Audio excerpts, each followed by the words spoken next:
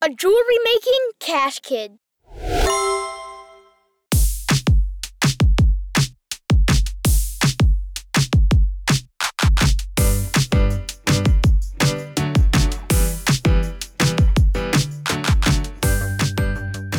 Welcome back to another episode of the Cash Kid Podcast.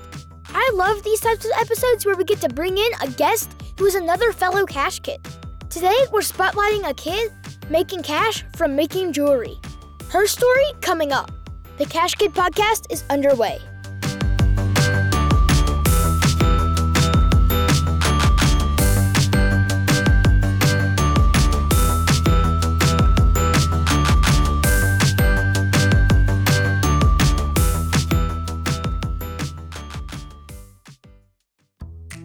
So, you got some cash, maybe from an allowance, or that money your grandma gave you for your 7th birthday.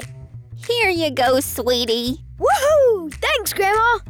Whatever it is, what are you gonna do with it? Spend it, hide it away, or maybe invest it? Let's start learning how to make that money grow. Time to learn how to be a cash kid.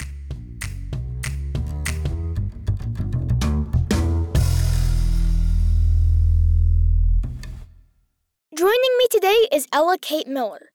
Ella Kate is an 8th grader who took an opportunity and turned it into a jewelry-making business. That's why we consider her a fellow cash kid. Welcome to the show, Ella Kate.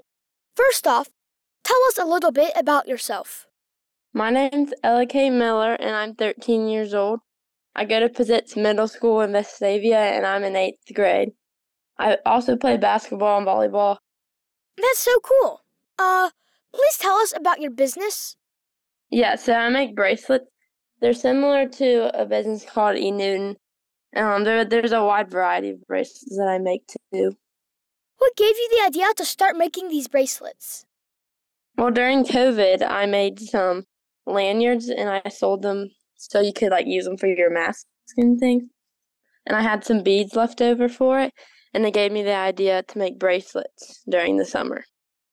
How did you learn to make them? So from those lanyards, they gave me the idea, and they gave me some practice. I also made some little cross bracelets for my grandmother, so to start off the business, and so I could get used to using the beads and things like that. That's great. What influenced you to make this type of style bracelets? Yeah, so a lot of my friends have had these little colorful beads with gold accents and things, so I started making those at first, and I did pretty good with those. And then I started using gold beads and crosses, and those got really popular. So I just kept on doing what people kept ordering, Where and how do you sell the bracelets or jewelry you make? So I make them in my house, and then I take pictures of them, and I post them. I've been posting them on Instagram, and my mom does it on Facebook too. At first, I texted my friends, and they would just tell me what they wanted. But you can also find some Mountain Brook Spartan ones at Smith and Mountain Brook Village. So my mom is friends with the owner, and she really liked them. So she was like, if you could make me some. I made her about 18, I think. And so you can find them at Smith's Variety in Mountain Brook Village. What are your future plans with this business? Would you like to sell them in more stores in the future, or maybe open an Etsy shop? I think for right now, I would like to keep it small because of how busy I am. But I think an Etsy shop, maybe in the long run, would be cool. How much time do you spend on your business? Probably around 1 to 2 hours a day or more. It doesn't take me too long to make the bracelets, but that helps me a lot for school and sports after school. So, how do you advertise your business? So I have, like I said, my mom runs my Instagram. It's called Bracelets by EK. And I just post it on there, and my mom kind of reposts them on Facebook.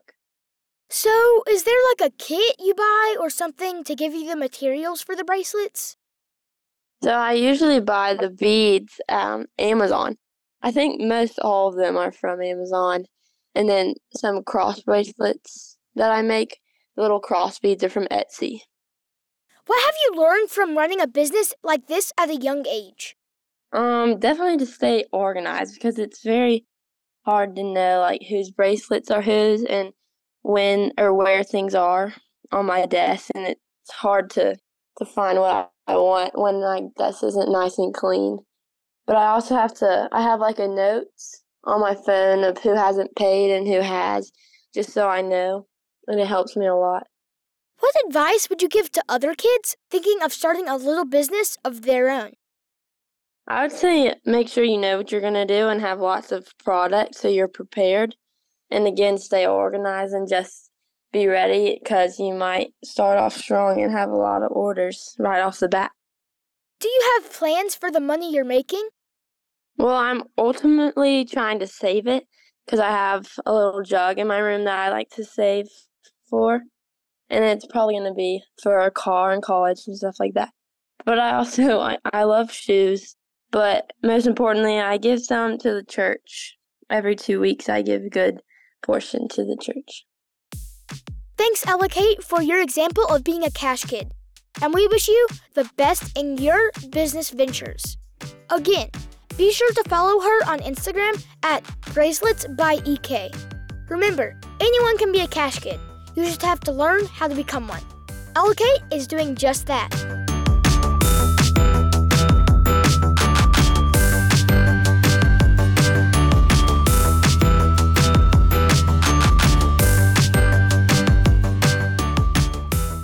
That wraps it up for today's Cash Kid episode. Be sure to visit me at cashkidpodcast.com for new episodes. Follow me on Instagram or my YouTube channel. If you go to my website, be sure that you subscribe to the mailing list so you can receive emails when a new episode comes out. That's it for today. Cash Kid out.